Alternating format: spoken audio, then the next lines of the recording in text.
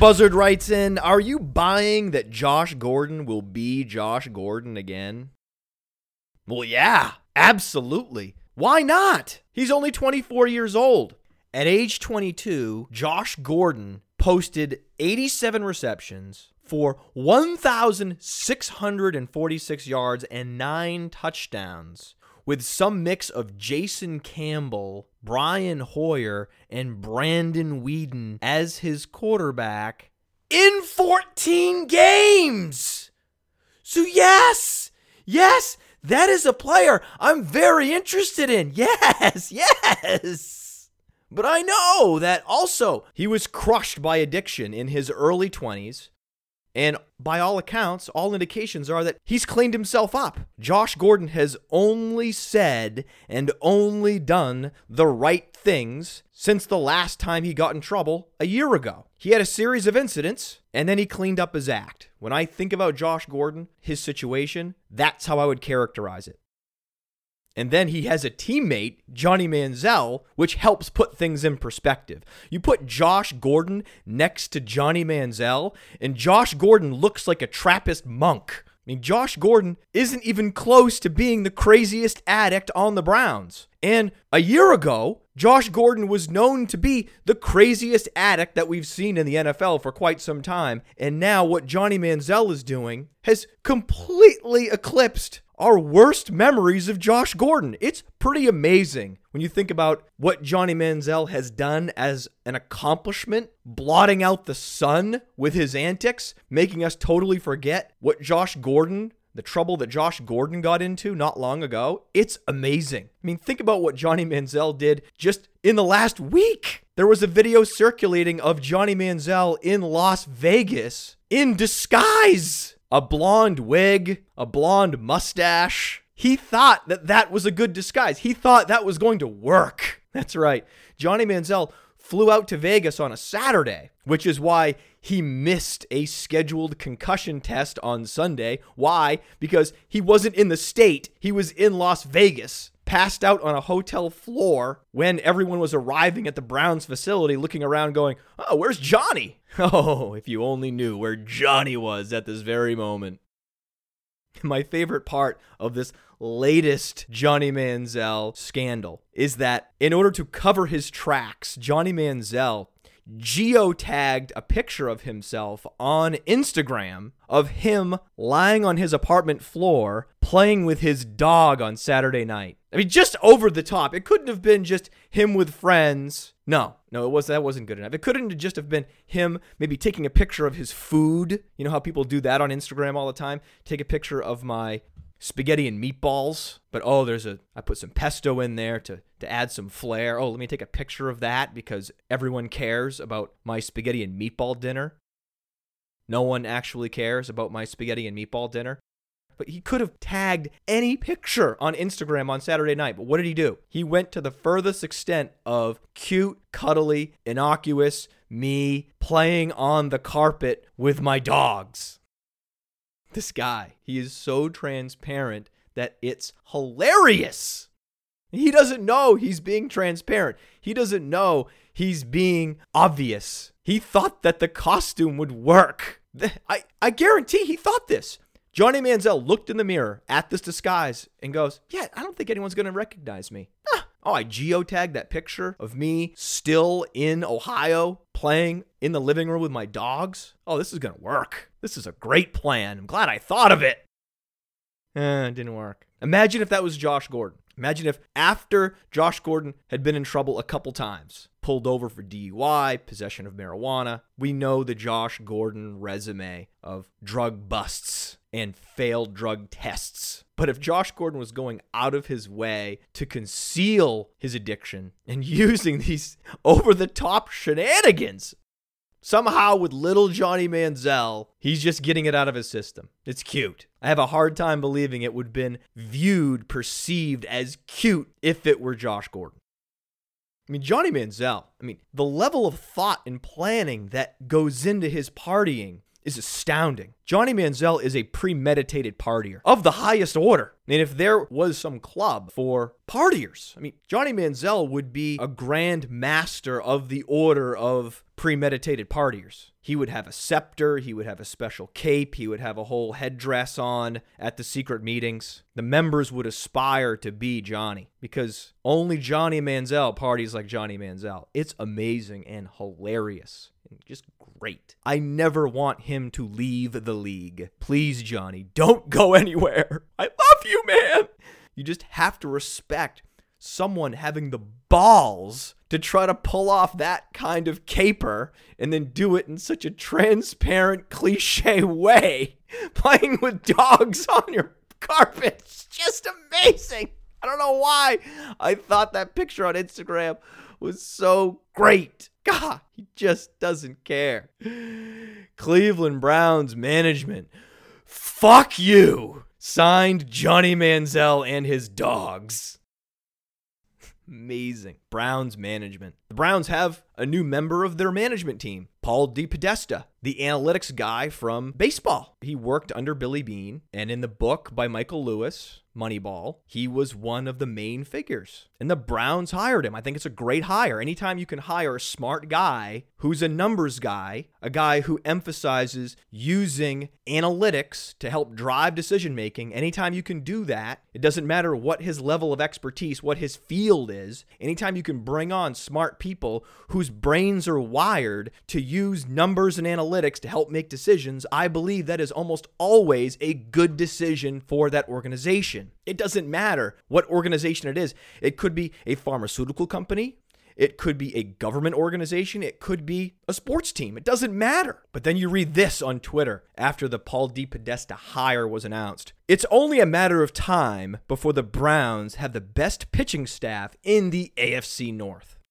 Yes, because football is so hard to figure out. There's no one that comes from another sport that could ever think about learning the nuances of football. No, it's so complicated. This is what we hear all the time with these coaches and their schemes. Members of the sports media and fans, they love to support this myth that the inner workings and the mechanics that go into orchestrating a football play, orchestrating a successful football drive, orchestrating a win, orchestrating a playoff berth. It's so complicated. It's crazy. There's only a handful of guys that are qualified, and they've spent decades. You must devote decades to the sport, learning the nuances, understanding all of the technical aspects, because boy, whoa, it is complicated. You can't come in from another sport like baseball and pick up football. No, that's ridiculous. You could never do that. So complicated. So not complicated. Such a good hire by the Browns. But now I'm seeing someone who has been a football guy for a number of years. Jim Bob Cooter is now the new genius head coach in the National Football League. He's the new guy. That's right. Been around a long time. And now we can tie the success of a particular team or player back to Jim Bob Cooter being hired. And if we can do that, if there is a line of demarcation that we can see, if we can correlate Jim Bob Cooter being hired with player or team success. Oh, there it is. There it is. The makings of a genius. That's right. The coach correlation trap is back this offseason. You knew it would be. The coach correlation trap's not going anywhere. It's going to resurface every offseason. It just caught me off guard that the latest correlation trap involves Jim Bob Cooter as the next football genius. You just can't make this up. You can't make up what Johnny Manziel's doing, and you can't make up this idea that Jim Bob Cooter is the NFL's next genius coach. And why is he the next genius coach? Well, because he fixed Matthew Stafford. Yeah, he fixed Matthew Stafford. Right, yeah. The unfixable Matthew Stafford. Yeah, Matthew Stafford's been in the league over 5 years with the same mechanics, the same flawed decision-making. But yeah, someone will come around and fix him eventually. 5 more years, he'll be Jay Cutler, and someone eventually will be able to get through to Matthew Stafford, just like eventually someone got through to Jay Cutler. No one ever got through to Jay Cutler. And no one is ever going to get through to Matthew Stafford and make him an efficient quarterback. It's never going to happen. But what Jim Bob Cooter did was he was hired as the Lions offensive coordinator at the exact right time when expectations were at their lowest. And that's the makings of a correlation trap, because there's a difference between causation and correlation. Correlation does not always imply causation. Sure, the Lions offense became much more efficient after Jim Bob Cooter was hired, but was Jim Bob Cooter the direct cause of the improved efficiency? The answer is no! What changed other than Jim Bob Cooter being the offensive coordinator, not Joe Lombardi? Another big change was the schedule. Maybe that was the reason. Maybe that was the cause. Because before Jim Bob Cooter became the offensive coordinator of the Detroit Lions faced San Diego, Minnesota, Denver, Seattle, Arizona, Minnesota again. Now, after Jim Bob Cooter is hired, the Lions face Oakland, Philadelphia, New Orleans, San Francisco, and the majority of Detroit's home games were scheduled for the second half of the season. So Jim Bob Cooter got to face softer pass defenses at home as opposed to Joe Lombardi, who was going on the road oftentimes to Seattle. Good luck with that one. Well, he didn't have good luck. That's what happened to Joe Lombardi. He went to Seattle. He didn't have good luck in Seattle, and he was fired. But it was amazing how Matthew Stafford turned his season around. What did he do differently? It must have been the play calling. It must have been the teaching of Jim Bob Cooter. Unlocked Matthew Stafford's potential. It wasn't the schedule. No. Buzzard writes in, do you like Jaelen Strong? I do like Jaelen Strong. And I was encouraged that Houston started to give Jaelen Strong starter snaps in the final couple games of the season. In a vacuum in particular, I love Jaelen Strong as a standalone fantasy asset. However, the problem with Jaelen Strong is a member of the Houston Texans. And what we learned this past season is, while a below-average quarterback can support a fantasy-relevant wide receiver, and beyond that can support a full-blown WR1 in fantasy, DeAndre Hopkins became a top 5 wide receiver despite Brian Hoyer. Allen Robinson was a top 10 wide receiver despite Blake Bortles. But the number 2 receivers on teams with inefficient pass offenses, subpar quarterback play, it's the number 2 receiver that suffers the most. The number 1 receiver is still the target hog, and they can still convert catches because they're so good, because they're the number 1 receiver, because they're Allen Robinson, because they're DeAndre Hopkins, because they're fantastic talents. They can convert catches off of bad throws. But the number 2 receiver oftentimes is less equipped to convert a catch from a bad throw, number 1. And number 2, typically the less efficient offenses don't have the volume. In the first half of the season, for whatever reason, the Houston Texans skewed incredibly pass heavy, and then they became more balanced in the second half of the season. DeAndre Hopkins' numbers were degraded in the second half of the season, not by a significant margin.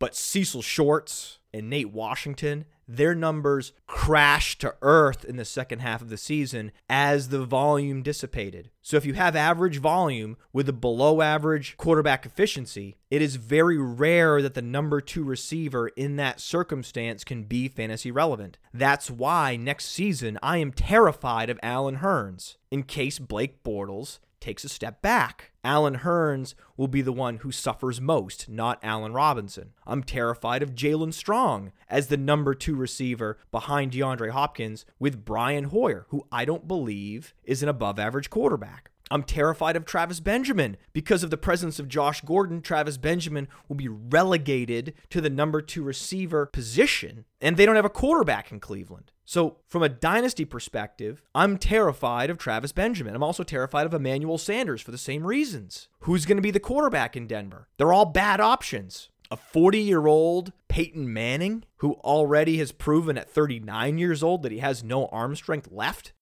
Brock Osweiler, the rare 6'8" checkdown quarterback?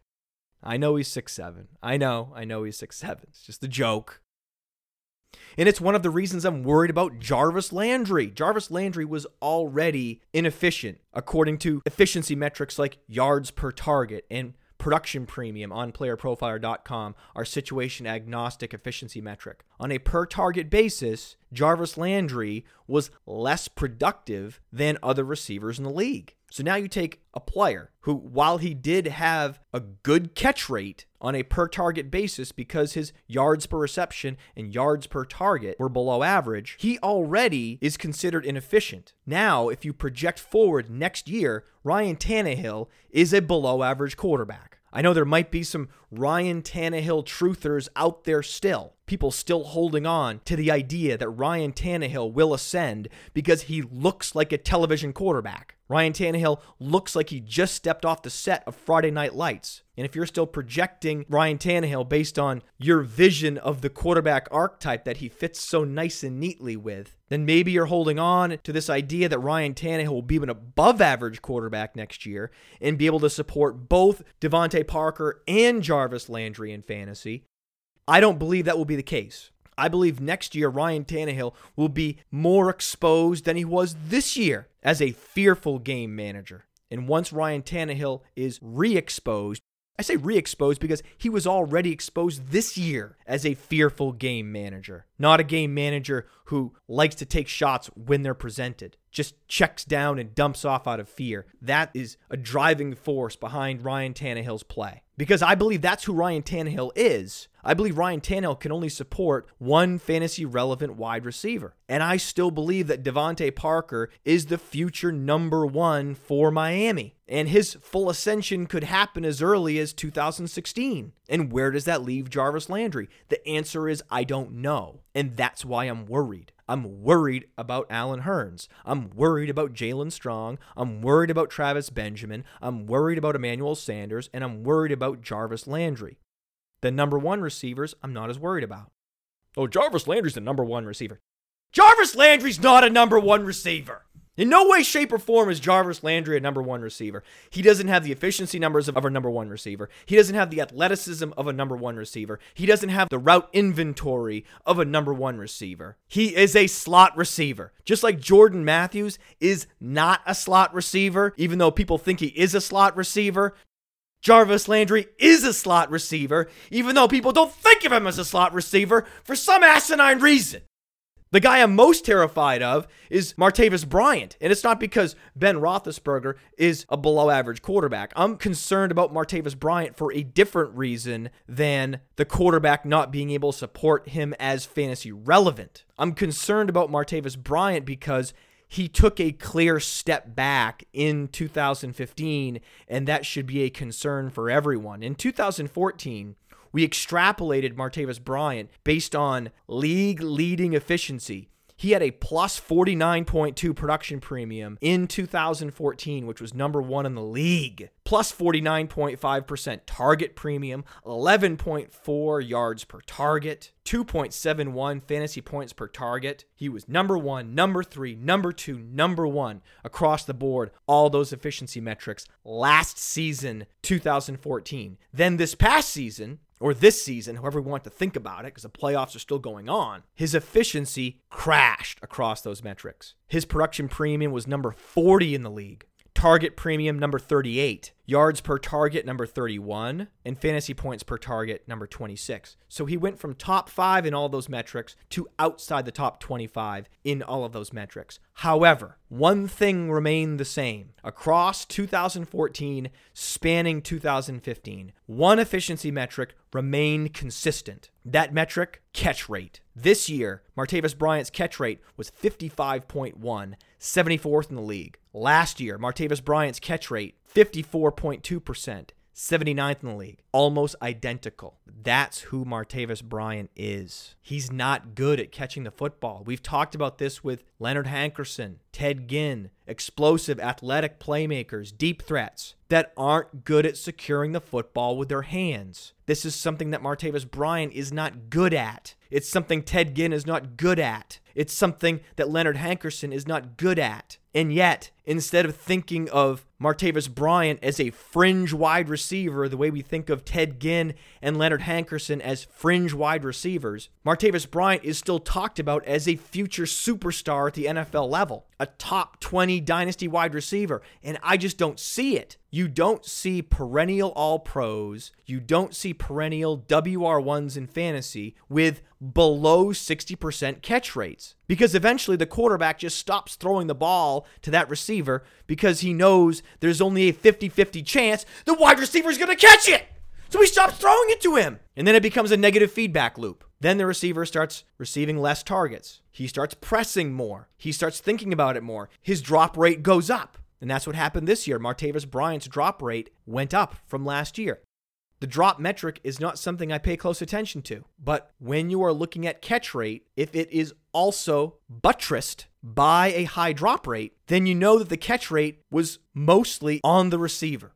Sometimes, especially when you're talking about low sample sizes, Martavis Bryant only played half the season last year. Martavis Bryant missed a significant portion of the season this year. And Martavis Bryant only played in 10 games. He only played in 73% of the snaps this year. So when you have a smaller sample size, it's more likely that the catch rate isn't entirely the fault of the receiver, that the targets that receiver received just happened to be inaccurate. That's possible. It's certainly possible that that was the case. But now we have a bigger sample size. Now it's not just one partial season. Now we have the equivalent of a season and a half of game data to look at. And now we also have drops, providing further evidence that Martavis Bryant's catch rate is on him. It's not on Ben Roethlisberger. And if I'm an owner of Martavis Bryant in Dynasty, I am terrified about what the future holds. Now, the guy that's causing the most fear among Dynasty owners right now is Calvin Johnson, because Calvin Johnson said recently that he's mulling retirement. He talked to his mom, and said that he's just not sure he wants to play football anymore. That's what we heard. That's what was reported. And I don't know why that's being reported, because I feel like every player that didn't make the playoffs is having a conversation with his mother saying, I'm demoralized. I'm just not sure this is for me. This is crushing. I need to take a look in the mirror. Isn't that most players? My body feels terrible. I feel broken. I'm demoralized, Mom. Isn't that most conversations that players have with their parents after the season is over? Yet 3 days after the season is over, news outlets are running with the story that Calvin Johnson is mulling retirement because he's feeling demoralized after another failed season in which he ended the season suffering through multiple lower body injuries. Gee, you think he's demoralized? Gee, you think he's questioning his choice of profession in the face of failure and pain? Most of us would question our decisions. If you make a professional decision and it results in failure and pain, would you not question that decision? Of course you would. So maybe, just maybe, we should wait more than 3 days for Calvin Johnson's broken body to heal before asking Calvin Johnson about his future plans. Maybe we should give him a little more time. Maybe a month goes by and he starts feeling better and he starts feeling healed and he starts feeling hungry. Maybe then we ask him what his future plans are, and then maybe we can get an answer that's closer to the truth, not a reactionary, emotion-soaked response. Maddening to me, yet everyone is talking about how worried they are about Calvin Johnson retiring. Give him some time. What are you worried about? Do you know what people say behind closed doors who play a dehumanizing, ultra-violent sport like football? I'm surprised half of the players don't ponder retirement after every game, given what their bodies are exposed to, the physical and mental anguish that they suffer every Sunday.